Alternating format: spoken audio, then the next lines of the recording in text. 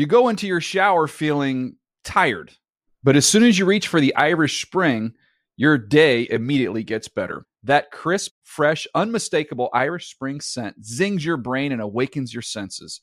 So when you finally emerge from the shower 37 minutes later, because you pay the water bill so you can stay in there as long as you want, you're ready to take on the day and smell great doing it. Irish Spring Body Wash and Bar Soap. Fresh, green, Irish. Shop now at a store near you. Hey, everybody. Navy Federal has a mission to put members first by making their financial goals the priority. Receive a lifetime of membership benefits to help you and your family accomplish your life missions, like a full suite of financial products designed to fit your needs. Visit NavyFederal.org for more information. Call 1-888-842-6328 or download the Navy Federal Credit Union app. Message and data rates may apply. And while we're here, today's episode is supported by Kronos. No one compliments you when their paycheck is correct, but make one mistake and you risk alienating your entire workforce. Kronos makes sure that your payroll is done right the first time, from punch to paycheck. Learn more at Kronos.com/payroll. That's Kronos, KRONOS.com/payroll. Kronos, workforce innovation that works. The Around the NFL podcast. Hopes they didn't jinx the Bears. Welcome to another edition of the Around the NFL podcast. My name is Dan Hansis, and I'm joined in a room filled with heroes. Mark Sessler, Chris Wessling, and Greg Rosenthal. What is up, boys? Hey, Dan. Ow, I hope we didn't. I thought when Kenyon Drake coughed it up at the goal line at OT, I thought that was a little sprinkle of mojo magic from the team of ATN, but the Bears, and we'll get to a little bit later, a tough loss. A little presumptuous to assume that we'd have the power to affect any team's season in that way. They are 3-2. That's pretty good. I think they're where we thought they'd be to some degree. Here's a new quote I'm trying to get off the ground. You gotta believe. Oh, that's fresh. That's I've new. heard that before. Week 6, Sunday in the NFL. And, Wes, oh my goodness. This league is f***ing wide open. Every division, depending on what happens with Chiefs and Patriots later tonight, except for I think the NFC South and the NFC West are wide open. I think the Saints have control of the NFC South, even though they're only a game and a half up on the Panthers. And the Rams have the West. I just feel like there's never been an NFL where there's more week-to-week teams, where what you think about them 7 days ago to now changes so vastly for 18 of these teams. So, and that's what they want. Keeps everybody involved. Yes. The machine. To keep churning. And we're in that machine, Mark. The vortex. There's no escape. I feel like we say that in general. There's this time of year, you're going to have a lot of confusion. Teams are still figuring themselves out. But exactly. So if we peddle this, we always do, teams are figuring themselves out till Thanksgiving. I mean, I wish we all had the opportunity to take 9 months in our job to figure out what we're doing. I mean, then, you're going to get this. We're in the middle of it here, Mark. And I could sense it in your voice. We are deep into the season, but a far way off from the end. I feel we are months and months and months from – the season does not end essentially till you leave owners' meetings. So don't even talk to me about the season. We're in the backstroke into the deep end. Oh, we're in the wilderness. What's going on? We entered the forest, and we're a little bit lost right now. Listen, there's harder work in the world than talking a little football. Am I right, Greg? You're right, Dan. Yikes. Let's get into it, starting with a big showdown in the AFC North. Then a quick pop over the middle, running free. That's Antonio. 10-5, touchdown, Pittsburgh. You gotta be here. Oh, baby. Unbelievable. A 31-yard touchdown pass from Ben to AB, and it couldn't come at a more critical time, not only in this game, in the season. Wow, Bill Hillgrove, great call for WDVE. I like to call him Bill Grove. Bill Grove. You gotta be here. That's my new slogan. Forget about you gotta believe. Ben Roethlisberger connected with Antonio Brown on a 31-yard touchdown with 10 seconds left, and the Pittsburgh Steelers pulled off another one. They ripped out the Bengals' hearts again, beating Cincinnati 28-21. They added a 2-point conversion and then got the stop that they needed to close it out. The Browns score came after Andy Dalton led the Bengals to a go-ahead touchdown in the previous possession, All in all, a game effort by Cincy, but the story remains the same in this rivalry. Chris Wesley. It's been interesting to see the relationship between these two teams change over the years. Growing up in Cincinnati, my experience with the Steelers was being introduced to the concept of a clock-killing back because they would just win running away and run Franco Harris, Walter Abercrombie, Barry Foster, whoever was their latest, Jerome Bettis, just kill the clock. And now it's like every game comes down to the wire, and it's just going to be how the Bengals are going to blow it. Yeah. In this game, Andy Dalton led 2 impressive 2-minute drill touchdown drives, one right before halftime, one at the end of the game, and then their defense, after Vontaze Burfict took out, half of the Bengals secondary with his weird hits. Jesse Bates got sidelined. I think Darqueze Dennard was sidelined for a while. The secondary wasn't the same in this final drive, but after going most of the day without doing much, it was Smith-Schuster and Antonio Brown on that drive. It's crazy. Big Ben targeted 13 different players in this game, and it's a reminder. Yeah, maybe the production came late from the 2 receivers, but they have 3 skill position guys cross 100 yards. When they're on, they're still a very potent offense. This was James Conner and Vance McDonald for 59 minutes, and then it was Smith-Schuster and Antonio Brown. I was going to say, before Brown took over the game and made the play to win it, if the Bengals would have held on for this game, you're always wondering when Antonio Brown's going to pop off to the media or have some type of issue because he is that type of personality. And it seemed to be heading that way because, again, Juju Smith-Schuster was targeted almost double the amount of times as Antonio Brown, and you wondered if they wouldn't have pulled it out, what would have happened. But instead, the best possible situation for the Steelers is that they steal the game, and they do it going Big Ben to Antonio Brown, so you wipe away all that potential negativity. That's why I think it's the biggest win of the day, because if you could have buried Pittsburgh 3 wins behind you 6 weeks into the season, that's a different AFC North than the one we see today. Instead, you look at a situation where the Steelers get the road division win. Roethlisberger's 13-2 in Cincinnati, which is one of the most ridiculous stats that you could come up with. That's the same thing in Cleveland. And you watched the game closer than I did, Chris. Tell me that the Steelers have to feel like on some level that they're back, because even though, you stole it with that last drive, they had 480 yards. The Bengals had 275. Overall, they did a lot of things pretty well. This game should never have been this close. It was red zone woes for the Steelers. Joe Hayden dropped an easy interception in the red zone. Artie Burns, who gets lost in coverage quite often, got lost in coverage on a touchdown by Tyler Boyd. James Conner got stopped at about the 1-inch line on a play that may have been ruled a touchdown by a different crew. So there was a lot of red zone action, and my oncologist is one of these diehard Steelers fans who knows everything about the team, told me Friday, this is the season. This game is the season. This Bengals game can put the Steelers out of the race or let them back in. And to your point, because Pittsburgh now has the luxury of a bye week, still feel it comes a little bit earlier than you'd want, but then you come out of it with a chance to change the division. With Le'Veon Bell. With Le'Veon Bell, and you play the Browns and the Ravens. The Bengals, meanwhile, come out this loss, have to go face Kansas City next week. Let's touch on the running back situation real quick for Pittsburgh, because Connor, again, and he has really been a revelation for them. He ran for 111 and 2 touchdowns in this game. And Le'Veon Bell, the Steelers continue to contend. They actually haven't heard from Lev Bell, but Lev Bell's told the media he's going to report during the bye week. So we're going to see how that's going to play out very soon.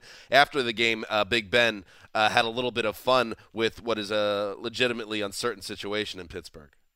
And James, I thought he was a bowling ball today. He was all over the place. What a great game! But I know it's his last game for us, so because Le'Veon's coming back. But I thought he did well in his last one. Well done. Wow, a wordsmith. And one last word from Juju Smith-Schuster in reference to Antonio Brown and Big Ben and the last play that won the game. Moments like this, goats come alive. How about that? That is a slogan we do not need. Yeah, I'm sick of goat in general, because now GOAT has come to mean, instead of the greatest of all time, which is literally what it stands for, it just kind of means like one of the best players. That's what people kind of mean it. The greatest Steelers quarterback of all time, sorry, Shaq, and the greatest Steelers wide receiver of all time. You don't think Shaq thinks that Big Ben is the greatest? No. Shaq thinks that Bradshaw is like the greatest quarterback of all time. But they would have to be the best players of all time. Okay. I think Greg, you're onto something. Let's move on. A lot of goats. Here's Winston. He's going to run the ball. Jameis runs up the gut. He's going to get it inside. Shows the ball. It's a fumble behind a lateral with the ball dropped again. And a lateral back to DeSean Jackson. He loses the ball out of bounds. And that's the ball game. A little razzle-dazzle. The Bucs get close, but not enough. Gene Decker, Hoff, WFUS with the call. Oh, they came close, the Bucs there. DeSean Jackson and the Bucs came very close to a miracle trick play touchdown as time expired, but it wasn't meant to be. Matt Ryan threw for 354 and 3 touchdowns. The Falcons snap a 3-game losing streak with a 34-29 win over the Bucs. Greg, the Falcons needed a win to keep their season alive entering this game at 1-4. They got it just barely. They did, and that last play to me was a microcosm of the Bucs, which is that it was a good idea, and I think when you have one, you got to score a touchdown. You're on the 20-yard line, last play of the game. That no one's expecting that. And when you looked at and you stopped the frame by frame, and they were gonna lateral it twice, and DeSean Jackson's wide open on the side. I think it could have worked, but you mess up in execution, and the only reason that you were in that spot is because Mike Evans, because of a lot of things, but one is that Mike Evans didn't go out of bounds when he absolutely could have just walked out of bounds 30 seconds before that. And it's these little attention to details with the Bucs. They miss the extra point, which makes them chase it later. They missed the 2. Jameis Winston plays a very good Jameis Winston game, 395 yards, 4 touchdowns, but he has 2 interceptions, including a killer one in the red zone. And that's the Bucs kind of writ large. There's a lot good going on, but it's just sloppy. It's sloppy. What kind of interceptions were they for Winston?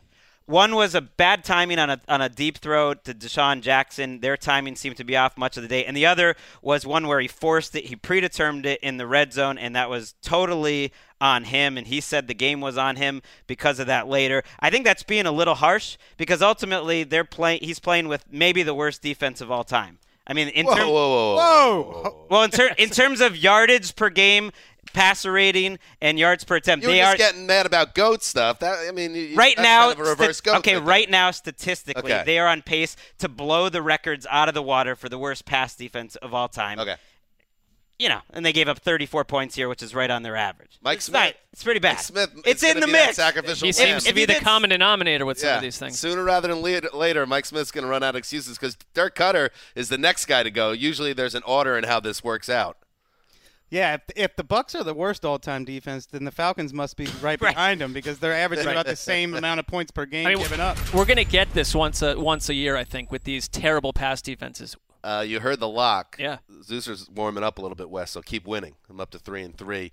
I hear everyone's 3-3 now. Yeah, we're warming up. Even the Reddit board. And the Reddit board has crashed down to earth after a 3-0 start. But, you kind of chuckled when I locked up the Falcons because it's a high-wire act to lock up this team because they should have been able to close out this game, but they just couldn't do it because the second the offense comes down to earth a little bit, the defense will let the other team back in, and that's what happened here. Matt Ryan, deserves credit. 12 touchdowns, no interceptions. They're doing their job. Steve Sarkisian, when you guys watch the first half of this, it was shocking though how just easy it was for the Falcons for much of this game, and they took advantage. Mo Sanu's a bad boy, and they're a good offense. I keep thinking maybe they'll be able to figure things out. I don't think their season's over. When you have one of the best quarterbacks in the league, and I think Matt Ryan's playing, near that level, at least top 5 to 7 level. This reminds me of the Bengals game. If we want to see 8 more of these Falcons results, where it's 29 points, 34, please. Let's move on. Elliott to Prescott's left in the gun. Read option. He's got it. Swaim a block. Block for the 5. Touchdown runs it in. Touchdown Cowboys. Brad Sham, the Sham God. KRLD with the call. Dak Prescott played the game of the season, for him anyway. In Jerry World, the third-year QB threw 2 touchdowns, ran for 82 yards, and a score as well. Cowboys cruised to a shockingly easy 37-7. Was it 40-7? Yes. 40-7 win over the Jacksonville Jaguars, who put some ugly football on tape in this one. Mark, Prescott has not been immune from criticism this season. Today played like a franchise QB. Can't say the same about his counterpart. Yoinks.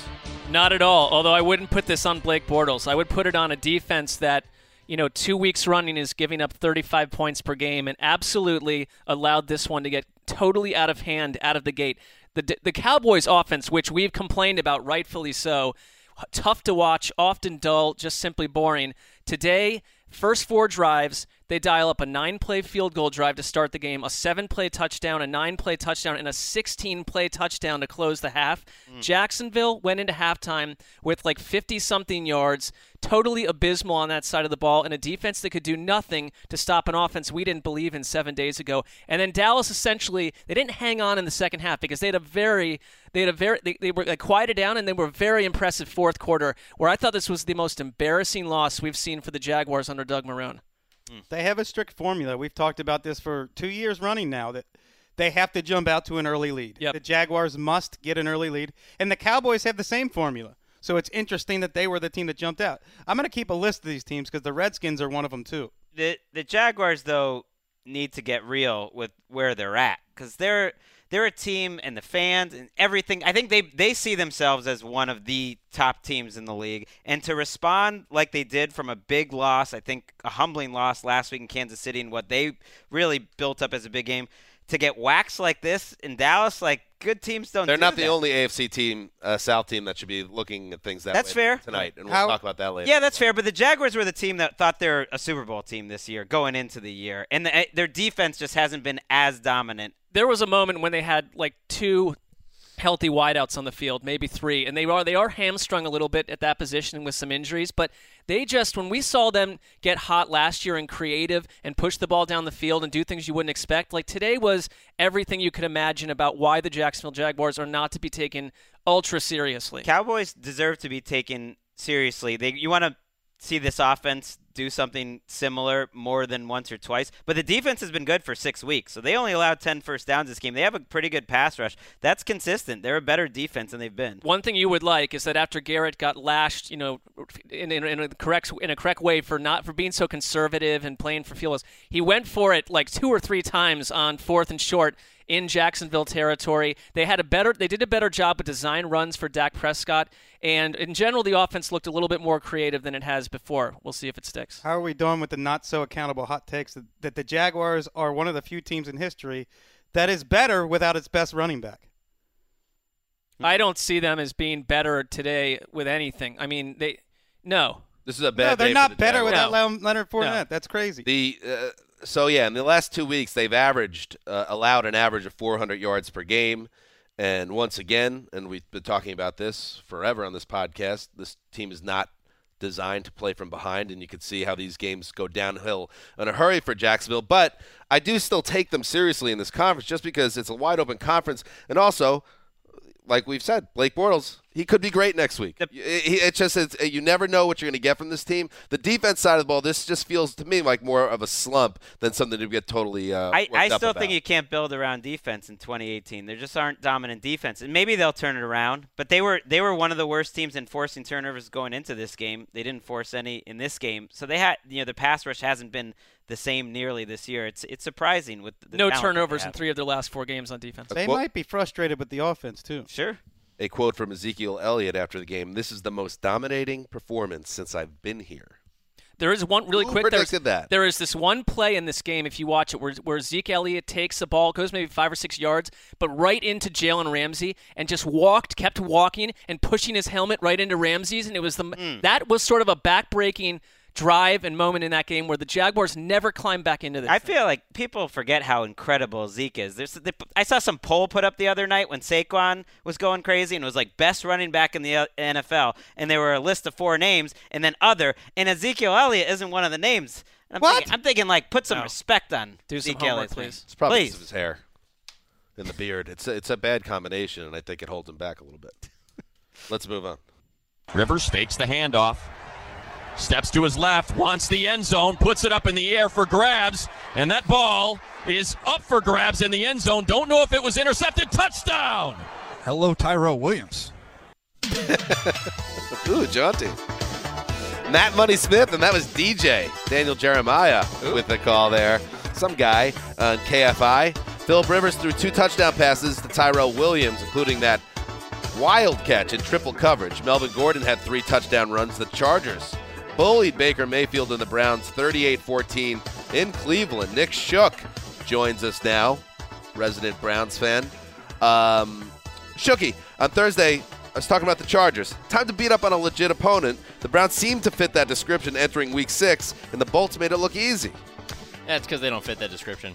Oh. Oh, he's already out. Not out. Come on. This is a team that is probably going to win 6 or 7 games and is going to, for every good game they have, every maybe 1 or 2 wins in a row they string together, they'll also have a setback. And it's just going to be it's a slow incline with some hitches along. But they've only had one bad game out of the first game that wasn't not close. on defense. Yeah. So I'm saying, but as a team, this is the only performance you could look at and say it was a disappointment. I think this is the only team that you could look at that's been on their schedule so far that could be considered a team that maybe 8 to 10 weeks from now we're going to be looking at as a potential favorite in the postseason. I think the Chargers are vastly underrated, and this is one of the first games they've put together a total game in the season so far, and I think an indicator of what's to come for them. I think he'll be fine physically, but there was a moment in this game when Baker Mayfield came out of bounds and crashed into the chain thing on the ground, and it was his ankle, it looked like. He never really was the same after this.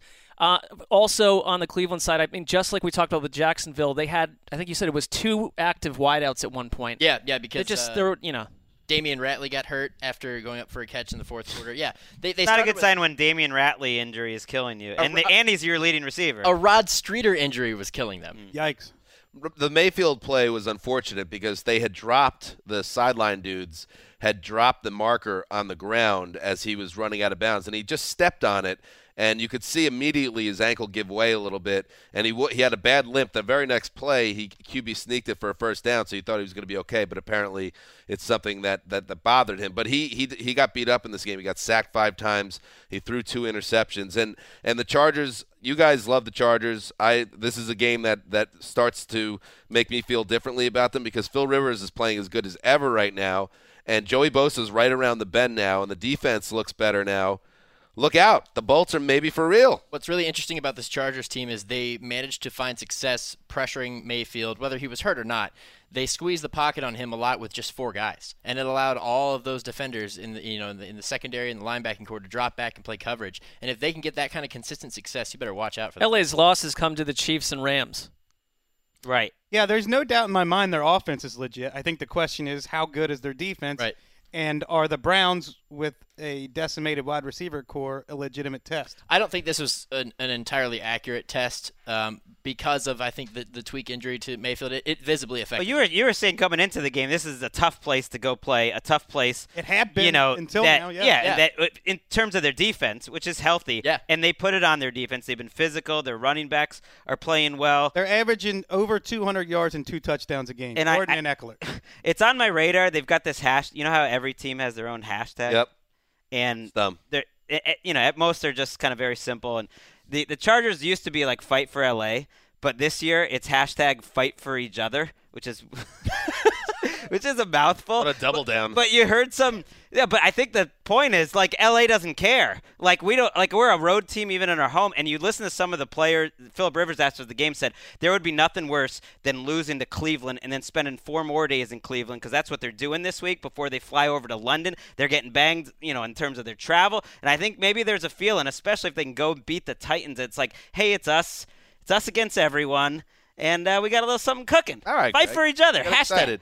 And one last note It's on this game. ridiculous hashtag. Shout out to Spicy because all those years ago he was right about Melvin Gordon, who has taken his game up another level this year. 3 touchdowns, 132 on the ground. Still remember the quote, Melvin Gordon would rush for 2,000 yards as a rookie if the Cowboys draft him. Ooh. Doesn't seem so ridiculous anymore. Just a little bit ridiculous. Let's move on. Peterman takes the snap. He's looking left. He throws that way. It's picked off by Jonathan Joseph across the 15, 10, 5.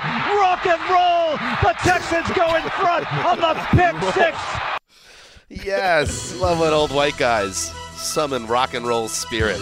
Indomitable spirit of rock and roll. Rock and roll. Mark Vandermeer with the call for KILT. Jonathan Joseph's 28-yard pick 6 with 1:23 to play was the difference, lifting the Houston Texans to a 2013 win over the Buffalo Bills. Nate Peterman, who replaced an injured Josh Allen, threw that interception and then threw another one in the final seconds to doom Buffalo. Shook, it was not pretty, but the Texans have gone from 0-3 to first place in the AFC South in a hurry. The wild thing was I spent a lot of the fourth quarter sitting here going, Oh, man, the Texans cannot lose this game. They absolutely cannot afford to lose this game in this fashion to Nate Peterman and Zay Jones and not be able to move the football, because for much of the afternoon, they couldn't protect Deshaun Watson to save their lives. And then they got a little bit of a gift in the form of Nate Peterman late in the fourth quarter with that pick six, because right before then, they had the ball on the 1 yard line and couldn't punch it in and had to settle for a field goal, and we were looking at overtime. So they kind of squeaked away with this one, but they're back to 3-3. This team represents the league more than any other. They could be 0-6. They're in first place, and they haven't played a good game yet. Yep.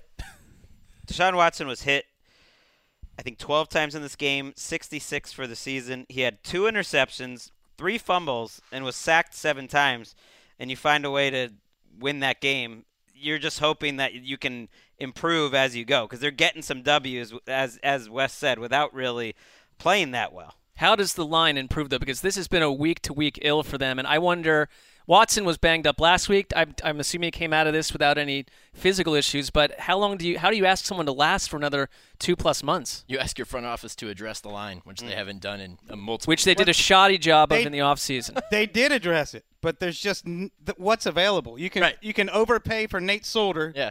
And even then, you lose out on him to the Giants. You decided not to play. You decided not to pay Dwayne Brown. You traded him instead. That's a fair they made as well. Yes, that's fair. That's the one bang I got on them about this whole thing. But I understand that he was not content there, so you have to move that guy. But it's hurting them now, and this is a young quarterback that a lot of people were excited about going into the season, and so far he has not been able to really spread his wings. He's not going to be on the field much longer. He can't take this beating. No. He barely survived last week's game. I didn't get a chance to see this game yet, but you just have to wonder how many more hits he's going to take. Bills are a legit defense. They deserve credit after the first few weeks. They've gotten it together. They gave up 216 yards today. They're tough. It's sad that offensively they can't put it together more. Although Josh Allen slowly but surely is starting to look like a semi-competent quarterback. He scored 3 points while he was in. First of all, what happened to him? He got hit in the elbow. Was it bad or throwing elbow? What is it? It was throwing elbow. What are they saying about it? It was after a throw, and it knocked him out for the rest of the game. So I'd imagine it looked like it might have been like a nerve issue to where he kept doing this like he couldn't feel his arm. Right, and they had 13 points in 12 quarters. So let's calm down. It surprises me that you say that, because I was seeing tweets before the injury that he looked miserable again and lost again. Well, it depends on what you look at it as, because if you look at it as if he's uncomfortable in the pocket and that he's pulling down the ball to run immediately, then yeah, that makes sense. But if you're saying that, well, he needs to get rid of the ball or make it more decisions quicker, then you have a gripe there as well. That's why I say very small. It's a crawl. This was the guy they said was not going to play as a rookie, and they just have a terrible situation in general, and maybe he does need more time. I think each game, like last week, you saw things, especially on the ground, where you can see maybe why he's a starting quarterback, but there's a lot of incomplete stuff here. Yeah, I mean, without a doubt, he's still got a long way to go, but it's just a little more exciting than, playing, A.J. McCarron like they were looking at going into the season. Very true. Nick Shook, you came in here and you did it again. No. Then you're wearing a throwback 1990s Cavs pullover, loyal to the cause, even with J.R. Smith at the front of the franchise. It's nice that whenever I sit about a foot away from you, as I am right now, I realize it's time to reorganize everything I'm doing with my physical body. Oh. All right, over-under, Cavs wins. I'm setting it 36.5. Thank you. That's respectful, because downstairs I had a colleague tell me they wouldn't win 30 games. So you're taking you're banging over. Over. Let's do it. Oh, to the 8th seed and beyond. Let's flirt with 500. This is Kevin Love's team now. Oh boy, here we go. Moving on. 20 Very games. depressing. Jason Sanders. Thank you, 47 yards. The kick is up. The kick is go! He hit the kick! Oh no! Jason Sanders has won the game for the Miami Dolphins! No flags! It's over! We're off the roller coaster. I can't take anymore. Nice job by the WQAM team. Jason Sanders kicked a 47-yard field goal in the final play of overtime. That coming after Cody Parkey of the Bears missed a 53-yard attempt for Chicago.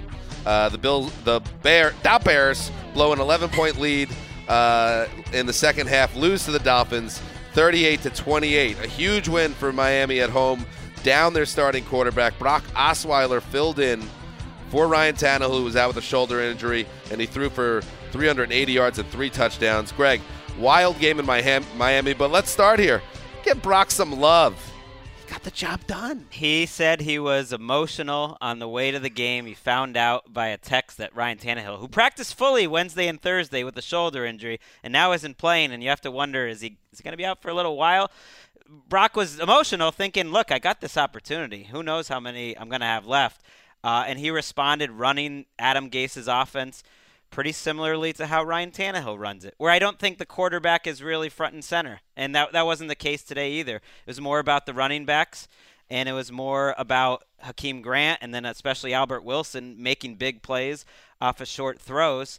And I give Adam Gase a lot of credit for giving the ball to Kenyon Drake on the game-winning drive right after Kenyon Drake fumbled on the goal line. I think that was really Adam Gase thinking long-term about a guy who's important to him and is a really good player, who's not a fumbler, and saying, I'm going to give this kid his confidence back. I'm going to trust him in this situation. He picked up 22 of the 28 yards they needed to set up that field goal.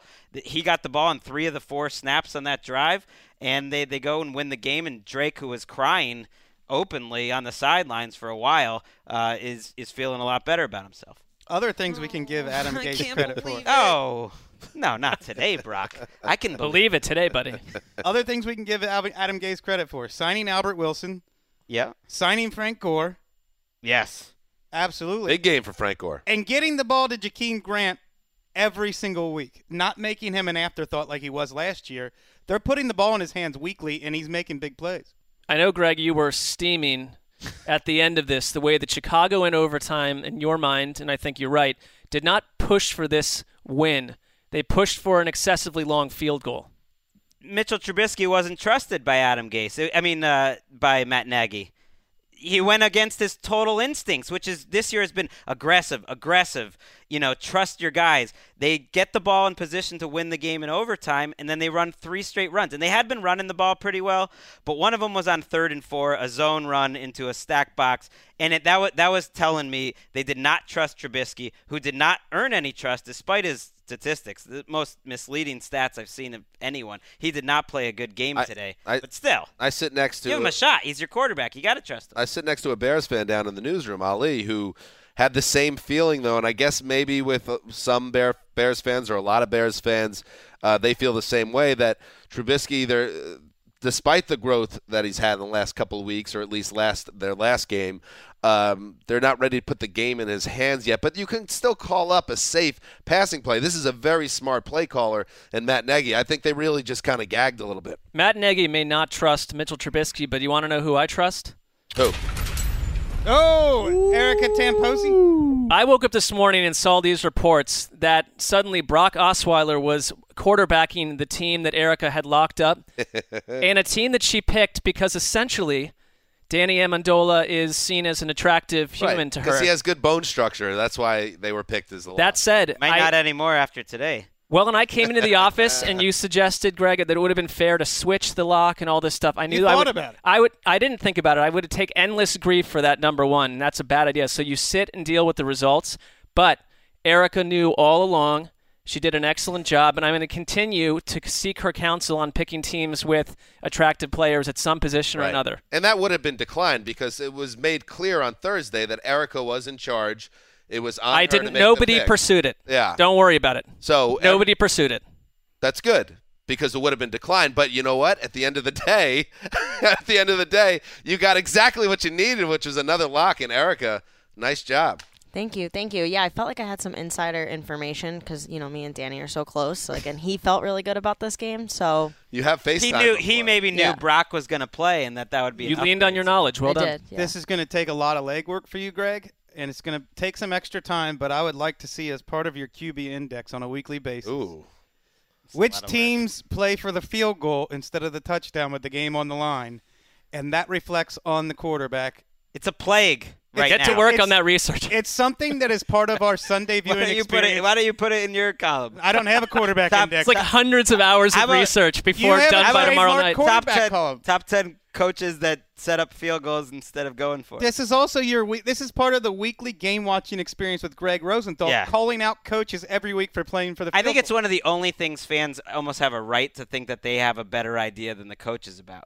is like because it's just obvious that setting up for long field goals is a losing game. And we'll get to it a little bit later, but this is all the same. Also, the same Greg that earlier today was pounding his chest about it being okay to settle for a 57-yard field goal with the game on the line. But with Matt. we didn't even talk about that. We should have. That was bizarre. Well, they were up Falcons to. That was a game. totally different. They were up situation. to, but I still can't. They were believe going that for they the. did that. I cannot believe that, and that was a big play in that game. But I digress. How about Frank Gore, by the way, mocked in this very room this offseason as some over-the-hill guy who shouldn't have a job, goes over 100 yards for the looked first. awesome in the looked awesome. final Has quarter. been playing great in Miami. I love it. What a 15 story. for 100, I think he was. And you can't even blame them for taking him out on the goal line. He said he was gassed actually, and it was basically his call to have his brother Kenyon Drake in there. That's what he called it. I'm eating crow over Frank Gore. Let's move on.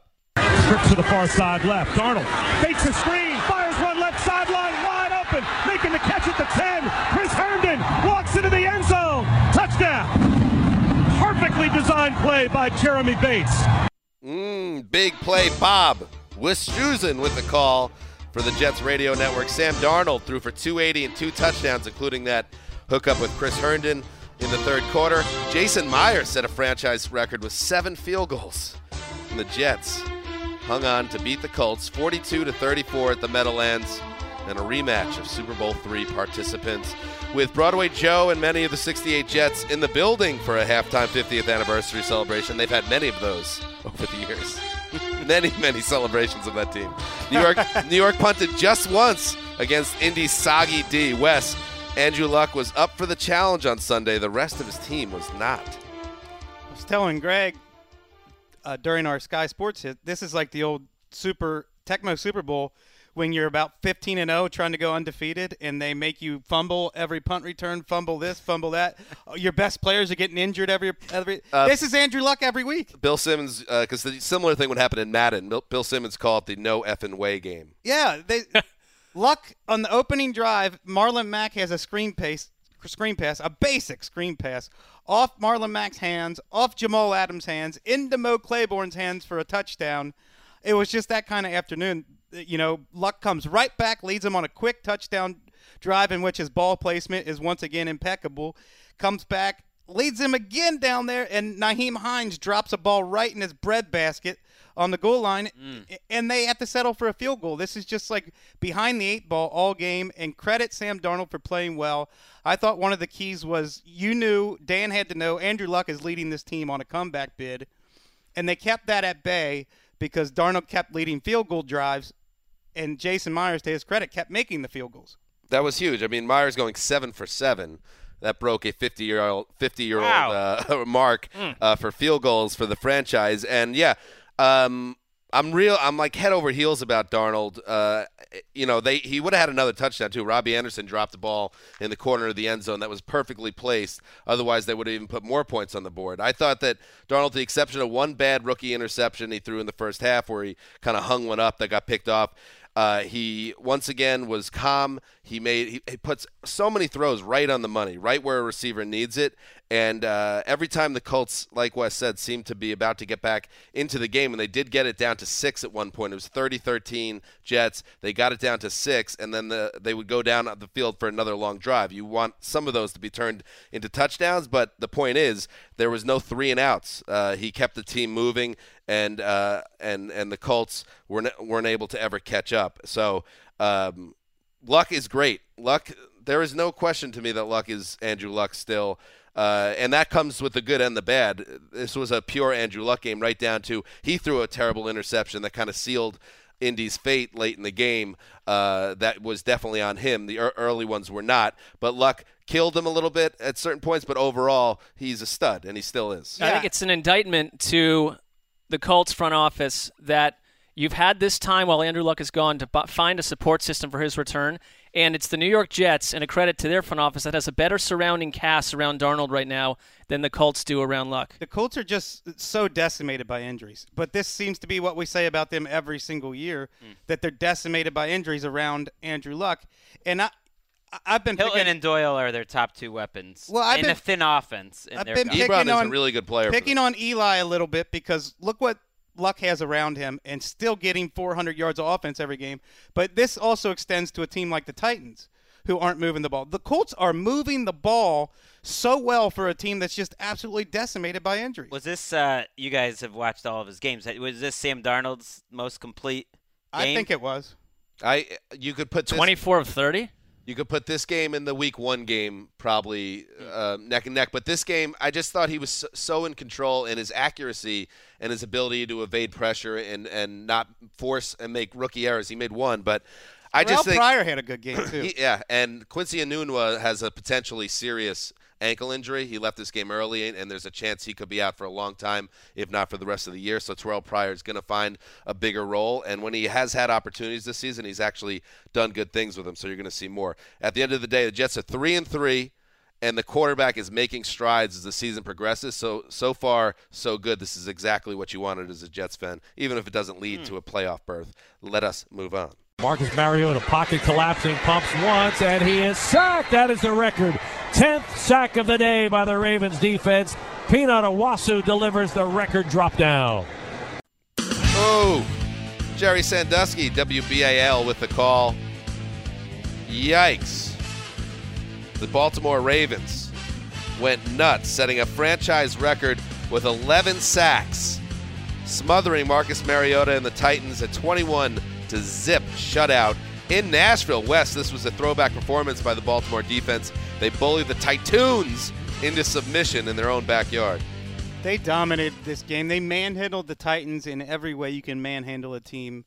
I guess there was a bit of a revenge factor. Their former defensive coordinator, Dean Pease, retired and then came out of retirement to join the Titans.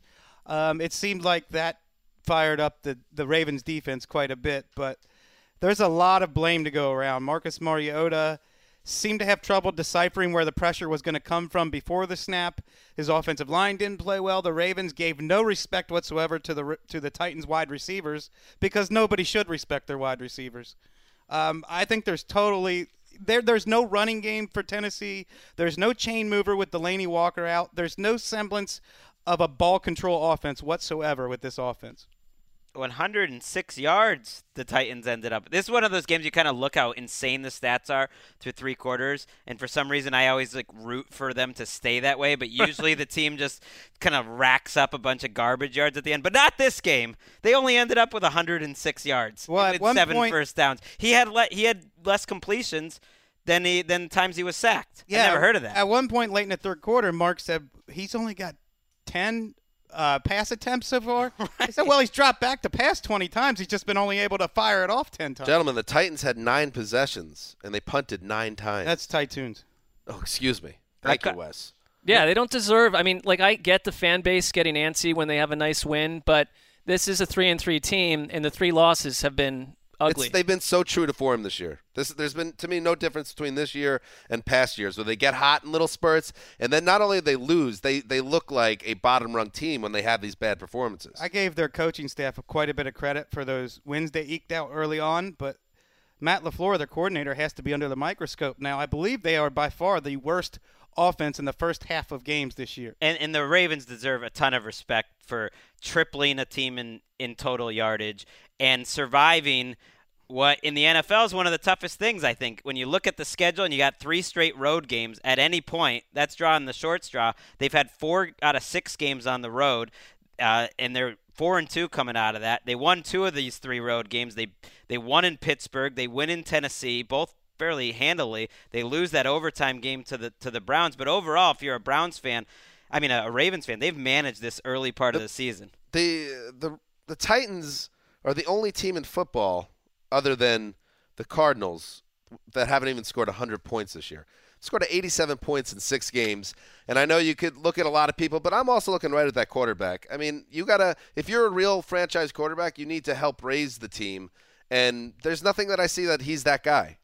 That's what I was saying with Andrew Luck earlier. Compare what Marcus Mariota's working with at running back and wide receiver to the guys signed off the street that the Colts are working with. And Luck's got 400 yards every week. I mean, this team a couple years ago was built around the idea of a dominant offensive line, and they would beat you up and run the ball, and that would be their strength. And for better or worse, Mariota, 11 sacks or 10 sacks in one game. I'm sure some of them are on him, but that's just how can you operate as a quarterback? They had 9 sacks in 5 games before this. So it's not just like. But they haven't run the ball, which to me, with that Week after line week. and with the talent that they have in terms of Deion Lewis and Derrick Henry, that's one of the most surprising things. Not that you can't run against the Ravens. Ravens are a great team defense. But for 6 weeks, they've not been a running team at all. Here's some mind-blowing stats for you. Mariota took more sacks today than Peyton Manning took in his entire 2009 MVP season. Wow. He had more sacks today than Dan Marino took in back-to-back-to-back seasons in the late 80s for the Dolphins. That's why it is sacks that got a couple previous coaches fired, too. That is why a lot of it, and I want to watch it. I only saw some of the sacks. But sacks to me are half of a quarterback stat. That's one thing I never used to think until you work football. That's a quarterback stat. Sacks. And one last point stat: 77 points allowed by the Ravens in 6 games. That's first in the league. The next closest team is the Bears with 96. So this is a dangerous Ravens team, and now they're tied for first place. Let's move on. The play, Cam Newton from the shotgun takes, throws it out to their right side, incomplete, and the Redskins hold the Panthers. Awesome coverage by Fabian Moreau. Awesome coverage by everybody across the board. WTEM, the Redskins radio network, with the call. The Panthers fell in an early double-digit hole, never were able to dig themselves out. Cam Newton tossed 3 straight incompletions in the final minute, leading to a turnover on downs that clinched a Redskins 23-17 win over the Panthers in Landover. The Skins forced 3 turnovers and got 97 yards from Adrian Peterson, and generally looked like a completely different team than the one that got waxed by the Saints last Monday night. A big narrative around this game, whether you care to get into it or not, is Josh Norman, who his first game or a return game against the Panthers, coming off a week where he caught criticism both inside and outside his building, and also was benched during that Monday night game. He had his first interception since late 2016, also broke up a pass, and generally was not an issue for the Washington Redskins, which is something that they expected more of, frankly, when they gave him that huge contract. But so Josh Norman has a good game against his old team, and Wes, your boy, Adrian Peterson, in their 3 wins, Washington's 3 wins, AP has at least 90 yards each game. So when he gets the ball and he is chewing up yardage in the clock, they win games. When he gets hurt, which is an issue with him at this stage, but when he gets hurt or they fall behind, it's a bad situation for them. So Peterson has to be involved. I think this is something we've seen throughout the Jay Gruden era, and Mark has talked about it quite a bit. When the Redskins get up early, they will grind it out on you. They will run it down your throats. Their defense looks much better, and they can look as good as just about any team in the league. And then when they fall behind, they're a train wreck. I'm glad the Panthers are 3-2 and the Redskins are 3-2. I feel like that's where they should be. Even though the Redskins have been as up and down a team as any team in the league, you said it, when they've looked good, they've looked very good. And the Panthers, to me, weren't quite a 4-1 team. So it's like I like it just when the teams find the appropriate. I came out of the Saints game very concerned about the Redskins in general. So this is a nice bounce back on a short week. I like the Panthers a lot better as a team than Washington. I think they just kind of screwed themselves with a very bad start in this game. I think Carolina probably beats this Redskins team 7 out of 10 games, but that's not what happened in this game. One other note: Alex Smith, who has been on and off this season, definitely was not on in this game either. It should not be overlooked that he averaged about 4.5 yards per attempt in this game. Anybody else worried about him? That's below the This Gabbard. is kind of bad Alex Smith. That he has not played well this year. Yeah, he has not. He has not looked like the guy he was in Kansas City. So, but still, they get the win, and he doesn't throw it outside the number. Dan, I think they should do that. What? For 1 year, just one season. When you say like the Panthers and Redskins, if they played 10 times, just for 1 year, have every team play one other team 16 times and see where you go. I like this. I mean, Think think a about lot it. of fights. Think how definitive it would be. Bengals Steelers for bragging 16 rights. Straight Please. games, no players left. Right. Whoever comes out on top, then they make a 16-team playoff, and you party. I love it. Hey guys, Let's hear a word from our sponsors. G Suite is a suite of cloud-based productivity tools that includes Gmail, Docs, Slides, Sheets, and Drive. These tools improve your work life both in terms of your experience and the outputs you create, hence their new campaign, Make It with G Suite. You know when you have 20 identical versions of a document labeled final and no clue which is the latest? That is such a plague in my daily life. So you make another version and name that one Final, right? That is what I would do if I were smarter about this. Well, with G Suite by Google Cloud, a range of work apps like Gmail, Docs, and Slides let you make real-time updates to the same document without having to keep track of a version after version of a project. And since all the tools are cloud-based, your whole team can access the same document and work on the same page at the same time. To find out more about G Suite's productivity tools, visit gsuite.com. That's gsuite.com. Make it with G Suite by Google Cloud. Okay. Sounds like a ripe opportunity for version control, which is an issue in corporate life. That's got to be a godsend for college group projects. You're our corpo guy, Mark, because you were really plugged into that culture. No, I mean, I think they've got it under control. But if you have like 12 people in a document and like it's a lot. That's a product for people with like real jobs, not honking about Josh Norman, D'Angelo Hall beefs or whatever. Get out of my dock, bro. Let's move on. Cousins under center, hands to Latavius, shoots to the left, gets to the 15, skip arm at the 10, 5, touchdown! Latavius Murray with a 21-yard touchdown, and the Vikings have taken the lead. Paul Allen, KFNA with the call. The Minnesota Vikings got a career best 155 yards on the ground from Latavius Murray, including that touchdown, as the Vikes became the latest team to beat up on the hapless Cardinals. The final was 27-17 in favor of Minnesota, which combined a strong ground game with a welcome return of their swarming defense. A nice get-right game for the Purple People, Mark. Yeah, I mean, you're getting an all-pro season from Adam Thielen, who has now 6 straight 100-yard performances and was dominant again today. That's a record, right? It is. 11 catches today, 123 with a touchdown. And there were various moments where you felt the Vikings just repeatedly putting the Cardinals away in this thing. It helped. They have not been able to run the ball. We saw that firsthand when they were in that Rams game, the week before that and after. So this was you get a different offense when you can do what they've been trying to do, what they did last year. And for the Cardinals, I think our friend Jason Zumwalt, who is a Cardinals fan and a diehard, and it is a long autumn they're being put through right now because there's not a whole lot to like. If a couple bright points, though, the defense, before this got out of hand, the defense did a lot to disrupt Kirk Cousins. I think they had 6 blocked passes.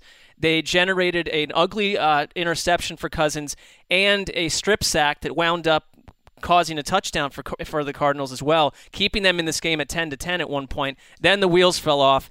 Josh Rosen, there just feels like someone who you're not getting the best version of David Johnson right now on any level. They cannot run the ball. I think what he has going on... Is he living his best life?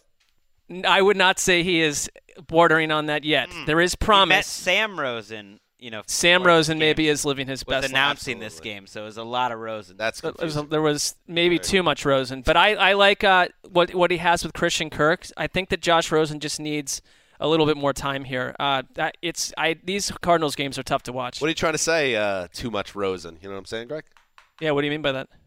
You said that. I didn't say that. You know what I'm saying? I'm saying there's never enough Rosen.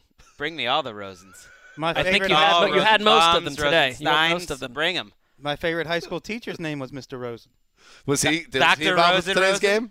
He was not involved in this Red Zone or in this Cardinals. Probably would have made it better if he was just maybe he could have picked up a third down because the Cardinals didn't. Is the problem David Johnson or the offensive line or the play call? Oh, it's both. I mean, sure, Rosen? David Johnson isn't suddenly not a good running back. I think he's been just running not hard. You can see the explosiveness in some plays. So to me, it has to be the coaching in the line. It's one of the more few offensive coaching staffs lack as much creativity as the Cardinals appear to right now.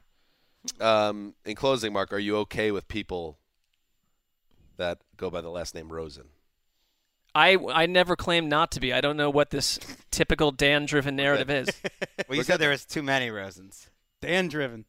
I listen. I mean, this is absurd. It's absurd. Let's move on. Get on to the next game. Goff is set up under center. Gurley behind him. They'll run him to the left side. Gurley with space. The 5, the goal line. Touchdown Todd Gurley, touchdown LA. Forget the first down.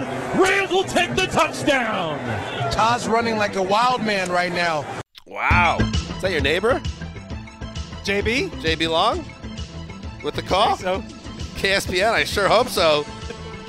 Todd Gurley continues to dominate for the best team in football. Todd Gurley rushed for 208 yards and 2 scores, leading the Rams to a 23-20 win over the Broncos at Mile High. There was a garbage time touchdown in there. Don't get too hyped up, Broncos fans. Not that you would Are they hyped up right You're now? probably in a bad spot right now. Anyway, the Rams are an NFL best 6-0, and Gurley is just the latest star, Greg, to enter that MVP conversation.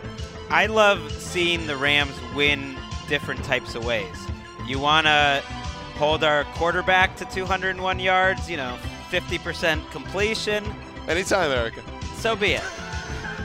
What's going on? I don't need to listen to Erica. Oh, the music was still on. I should just have seen how long it would have taken before she. I had no idea. I had no idea. She's busy watching. I had literally no idea. She's watching various Boston sporting events happening. That was great. All right, go ahead. Totally tuned out. They show up there. It's a windy, snowy day. They lean on the running game like they did late last week. Oh, I love it. Oh, yes, that's and well Gurley done. just punched it in. That is well done. 208 yards and a couple of touchdowns, including the key drive late in the game. It wasn't necessarily garbage time that the Broncos got back in this. It was a 7-point game right with on the about borderline 8 minutes to go, and the Rams got the ball, and they did what good teams did. They ran out about 5 minutes of the clock, and it was mostly Gurley. Problem is, even if it wasn't garbage time, it's hard just to believe in this Broncos offense. And it seemed for a moment or two here that one of Chris Wesleyan's accountable hot takes from the Twitter show might have come to fruition. You mentioned, you can explain it. Yes, that either Case Keenum or Vance Joseph will be replaced by the end of the month. And when we saw Chad Kelly come out right before halftime, we thought, hey, they finally yanked Case Keenum. Yeah, it was a tough moment for Case Keenum. They were checking him for a concussion.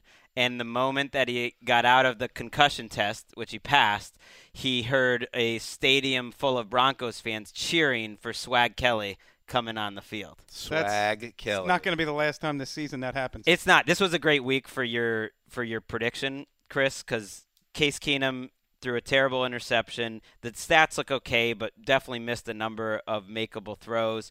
After the game, Vance Joseph said Case is our quarterback, but now we're into the answering that weekly part of the season. Oh, we're also into the answering, is Vance Joseph still going to be our coach weekly? I was going to get to that because Ian Rappaport reported that the Broncos are monitoring Vance closely. What does that mean? Well, I would think you're usually doing that with your head coach. You're following home in his car? It's like the IRS is on the case. And they said Joseph was taking a little more hands-on approach with the defense. And, oh, yeah, bring it up. And there was a spot early in this game where it's 4th and 3 around midfield, and he went for it. And I started thinking, this is not Vance being Vance. I don't mind them going for it, but you could almost feel like this is a call he's making because he's like, I got to mix it up. I got to do some un-Vance things. Cut to the Joseph house. It's like, honey, John Elway's sitting in a van outside the house again. He's got monitoring equipment. He's watching us. Yeah, I mean, I would monitor John Elway's inability to find a quarterback. Or an offensive line. I call that. Which is maybe the biggest issue. Garrett Bowles, their left tackle, first-round pick, has been a huge problem for them. He's in the Mangini vortex when you start doing things you wouldn't do because you want to try to act like someone you're not. I totally agree. I think the Elway and the ownership will notice almost 10,000 people didn't show up for this game that bought tickets. That doesn't happen in Denver. And I know the weather was bad and everything, but it's like a lot of people left when it was 20-3. People started just going to the exit, so that's a bad sign. My tip for Vance Joseph, it's only a matter of time, and it could have already happened, that they put a monitoring device on your car to GPS you. Check the gas cap. Sometimes what they do is they put a fake gas cap onto your car, and that could be bugged. So I just rip that thing off and lose it. It's good advice. And that's a starter. And keep your head on a swivel. And watch out for the banana in the tailpipe. What? Always. One last thing on the Rams side is just that watching every team every week, you don't have to just pick someone else other than Aaron Donald for Defensive Player of the Year just because it's more exciting. I'm not convinced there's anyone better at football than Aaron Donald still, week after week. I mean, Khalil Mack's got It's a long way to go. I'm just saying, just keep that in mind. There's 10 more games to go. He's pretty great. And one more note. Everybody hates the horse collar tackle because you lose ACLs because of it. Jerry Rice and countless others through the years. I thought that's what happened to Cooper Kupp on a sideline tackle in this game. Somehow he actually came back in the game, but Greg, you said he exited shortly after that. So I assume everything checks out okay. But when he got carted off the field, you wondered if it was the last time you saw that great triplet receiver group together. Hopefully it's nothing serious. Finally, or I shouldn't say finally, pentultimately? That is correct. Nice. Penultimately, yes. Let's move on. There's a shotgun snap. Russell fumbles the snap, looks, pump fake, steps up, throws to the end zone. Moore is there. He's in the end zone. Touchdown, Seahawks! As Moore goes over the back railing behind the end zone, nearest the stands, but he hangs on. Steve Rabel, K-I-R-O, with the call. The NFL returned to London. Shame we couldn't give you blokes. What's the female equivalent of blokes out there? Sheila? Sheila? That's Australian. Dames? No. A dame, a bird. Blokettes. Birds is, yeah, there you Birds is maybe not correct. Yeah, blokes and birds. Shame we couldn't give you a better game. Russell Wilson threw for 3 touchdowns. The Seahawks rolled to a 27-3 victory over the Oakland Raiders at Wembley Stadium. Mark, the Seahawks had their way with a very, very bad Raiders team. Appreciate Greg very wisely staying out of that conversation a minute ago. 2 things. I think Seattle's going to hang around to the end, no matter what. He's like, that's not about roster. football. I'm not interested. No, he knew. Keep it on he knew topic. What he was doing. This is I Greg's, let you guys blow yourselves up, you know. This is Greg's new favorite team, Seattle. Greg is a supporter, and I think you should be after today. But the Raiders, meanwhile, are a raging embarrassment. This team is as disorganized as any in the NFL right now. They completely vanished today, and the problems do not extend to not Derek Carr as well. They can't protect him. He does not seem right to me right now. They can't run the ball. There's just a giant hot mess that could do nothing. The Seahawks opened this game with a 14-play, 82-yard scoring drive that milked almost 8 minutes off the clock, and you knew the game was over the minute they scored. That's Brian Schottenheimer's wet dream. I mean, they're starting to play like Brian Schottenheimer wants them to play, which is these long, punishing scoring drives, and they look pretty good doing it. And, yeah, you're right, Wes. You never know what teams you're going to start enjoying during the season. I'm kind of just feeling the Seahawks team as a team to watch out for. Head over heels. I don't know about that. I said downstairs, they're either the best bad team or the worst good team.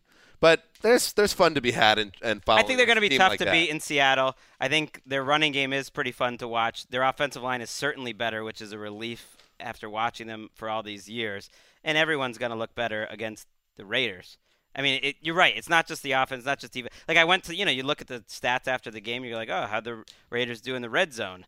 And it's like, 0 for 0 because they didn't get to the red zone. No, and then they did not reach there. Guys like, you go and try to sell us on Martavis Bryant and Jordy Nelson, and they both totally, I'm not even sure they took the flight over from the States in this game. Totally invisible. And their offensive tackle situation right now is such a mess. Frank Clark and the Seahawks defensive line absolutely dominated that matchup, and that's why I think it was over from the very beginning. I think when they traded, or I should say John Gruden traded Khalil Mack, it was made clear that this is a rebuilding organization, and this season was never going to go well for them. They don't want it to go embarrassingly poorly, and it could be heading down that road. But the only thing I'll say is that I don't know. I think it might be premature to say that the entire decision to bring John Gruden back is an embarrassment. I would say this season has been bad, though. That is fair. Even if he is a productive coach that a year from now has them in a better place, signing anyone to a 10-year contract is hubris. It was crazy. And Ian Rappaport. They just need time to see how this plays out. It was never going to be a 1 year. The Raiders are now relevant because John Gruden was back. I just want to see how it plays out because they're not a draft away from suddenly becoming something that we enjoy watching. Because he's getting rid of so many of the players that helped them before. The offensive line used to be good, not so much anymore. Ian Rappaport did report after this game that Derek Carr was playing through a shoulder injury that they hope is not going to cause him to miss any time. But they have he re-injured it today. They have a bye week coming up, so it's crazy to look at the the passing chart of where he threw the ball, he only threw 2 passes more than 10 yards. He's an interesting That's guy. That's crazy. He's an interesting guy to he only watch here. attempted 2 that went more than 10 yards. He's an interesting guy to watch here because you wonder if he's going to be part of the rebuild to come, and if he ends up being a guy that's traded in the offseason, who would be interested in a Derek Carr, and where is his value in 2018, 2019, but that's all down the road. And they're not going to be an 8-8 team. They're going to have a top 3 or 4 pick potentially, so there may be another quarterback sitting out there. You just never know. You could say that about everyone on this roster. Who's going to be a part of the next good Raiders team? The fact, if I'm a Seahawks fan, the last thing I'd say on that is the fact that Doug Baldwin showed up and looked like a number 1 receiver again is amazing news and really augurs well for them. Augurs, Greg. nice. Going back to augurs. Wait a second. Augurs. Let's recap here before we get to Sunday Night Football. Greg drops an augurs at the that was only because last time he 64-minute mark. Really liked it. And you also had a writ large earlier in today's show. Somebody's been reading fiction. Yeah, I was going to say, what have you been perusing lately, Greg? All right. Not as much as I like. Football season makes it tough. Good chatter. One more game to get to. Let's do it. First half, 50 seconds. Brady deep down the sideline. He goes for Gronkowski. He has it. He's been so silent all night long. And then finally, they uncork him in the biggest moment. And now for Tom Brady, he sees Gronk. He sees one-on-one. He sees no help finally, and he takes a shot. Rob Gronkowski from Tom Brady, 39 yards down the right sideline, set up the New England Patriots for the chip shot. Game-winning field goal from Steven Gostkowski, 28 yards was good, right down the middle, 43-40 final. New England Patriots prevail over the Kansas City Chiefs in a game that undoubtedly led to a midfield meeting for Andy Reid and Bill Belichick, in which one said to the other, "I'll see you in January." You think either one of those two would be that presumptuous? I don't know. I just feel like that's something that somebody said somewhere on that field. An amazing back-and-forth shootout. If you love offense, this was the game for you. A game in which, after a slow start for the Chiefs offense, were settling for field goals in the first half. They went off in the second half.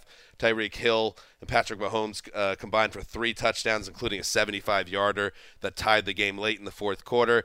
But as he's done all throughout his career, Greg Rosenthal, Tom Brady answered the call. This man, 18 years or whatever, his junior, pushed him to the limit, but Tommy made the plays. He did. A beautiful throw to Rob Gronkowski that we heard. The second play from Gronk at the end of the game that comes to mind. Gronk was quiet the whole time, the whole game. 3 catches, 97 yards, all I could at the taste end. the think pieces this week after a Patriots loss. Is Gronk done? So close, and yet it won't happen. I mean, he's not the same in the open field, but that matchup when he's one-on-one against a safety, even on the winning play, they were holding him. And then he breaks free, uses the strength. And one play that stands out to me, though, earlier in that drive is Sony Michel picking up a 3rd and 1 through trash, which I think has been a huge development for this Patriots team all season. Short yardage plays were big in this game. They had a number of 3rd and shorts where they were able to pick it up. That's a play they might not have picked up a year ago, and they did to keep that drive going. Gronk was quiet for 3 quarters. Chris Hogan was quiet for 5 games. Came up big on that 3rd and 1 play, deep down the field, and then later on the same drive set up the score. So Hogan finally showed up this year. I like it. I mean, I guess you can come out of this sneaky shot at Hogan, settling scores. That was a whole baked-in West narrative there, and a little bit of analysis. I like that. He did come up big with the game on the line. That's awesome. I'm not concerned about the Chiefs after this, though. What was that? I come out of this completely encouraged by the Kansas City Chiefs. Defense, obviously, the consistently lingering issues with their defense, but I have no problem with the way they dealt with this game. And who comes into Foxborough and puts up 40 points like this? And they can score points in bunches so quickly, and they had the Patriots on the ropes till the very end here. They're going to get a stop, though. But that's their issue. But they're not going to play this offense every week. Yeah, but I think the Patriots' defense showed what the trouble is. You cannot take away Kelsey and Tyreek Hill. Pick your poison, one or the other. Right, and the Patriots' defense played well for a half. They played good situational football, but they didn't force any punts until 5 minutes left in the game, and I welcome it. Like, this is, I know you're uncomfortable with it, Dan, this like offense-led league sort of we're in right now. These are the two teams that have probably adopted like a game with no defense is what I'm saying. It's not your favorite style of football. No. I don't love games that are no punts and all that stuff. Yeah. No, and I'm with you, Dan. And a lot of people. I agree with you guys. Right. I think a lot of people feel that way. And these are the two teams that I think have adopted some of the college concepts and the offense spread approach more than any. And I think there's going to just be more games like this where it comes down to making like one defensive play like the Patriots did when it was cover 0 and they went all out to get that one punt. The Chiefs fall from the ranks of the unbeaten. It is just the Los Angeles Rams left now in that club. And more importantly, the Patriots now have the head-to-head tiebreaker on the Chiefs. So you got to track all this stuff. The Patriots, year after year after year after year, get a first-round bye because they seem to win these games, and they put themselves in position. If it gets down to a situation where these teams finish with the identical record, it would be New England that has the bye. So keep an eye on that. The Chiefs, I think, are fine. They went toe-to-toe. But I really do think, and who knows, there's a report out there, it depends how much you trust this particular insider, but Patrick Peterson could be on the block in Arizona, although Steve Wilkes apparently shot that down vociferously. But I would be very aggressive on the market if I was the Chiefs, because I do feel like maybe you're one defensive impact player away from going to the Super Bowl, and I worry that this defense is going to keep them from playing in Atlanta in February. Are the Patriots on defense in a much better position overall? No. They can't rush the passer. They could not get to Patrick Mahomes on any level. No. This game just played out the way that you would want two of the most intriguing offenses in the NFL to operate. It was a lot like the Super Bowl. 950 total yards, 83 points, back and forth. Could have gone to either team. Right. Mark called it the minute it happened when the Chiefs scored on their 12-second touchdown drive to Tyreek Hill.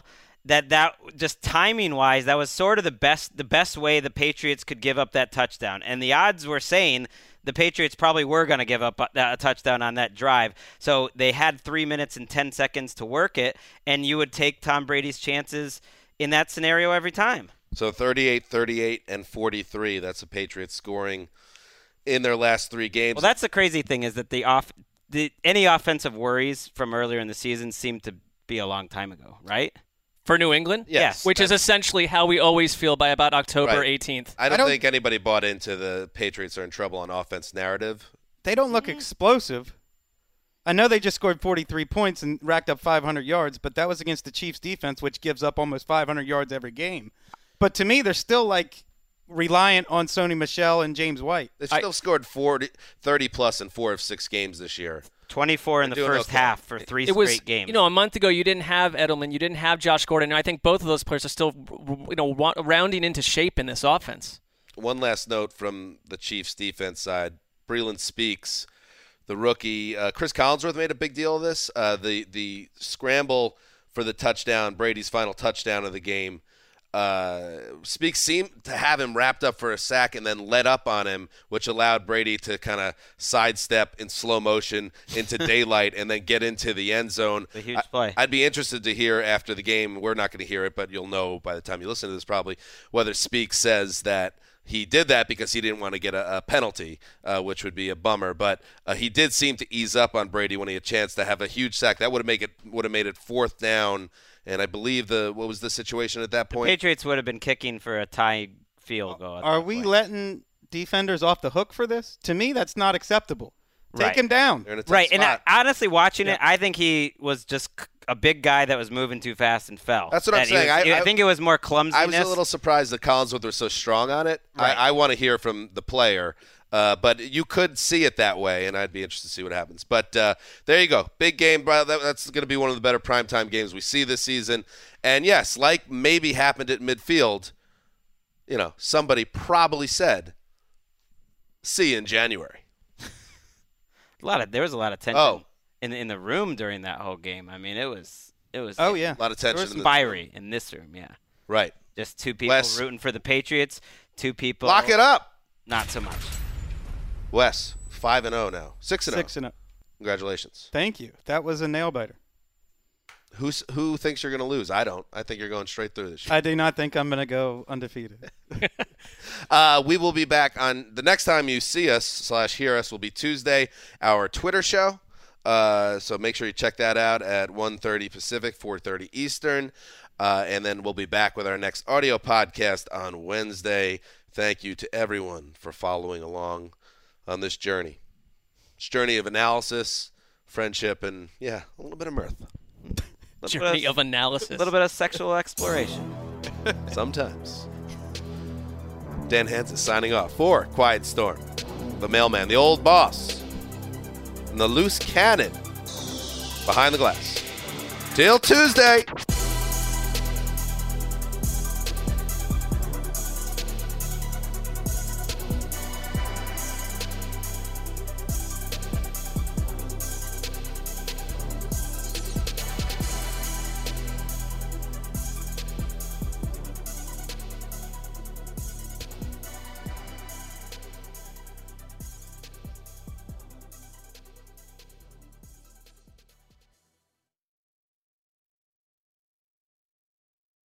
You go into your shower feeling tired, but as soon as you reach for the Irish Spring, your day immediately gets better. That crisp, fresh, unmistakable Irish Spring scent zings your brain and awakens your senses.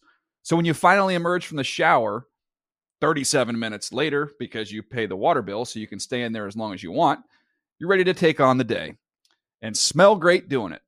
Irish Spring Body Wash and Bar Soap. Fresh, green, Irish. Shop now at a store near you.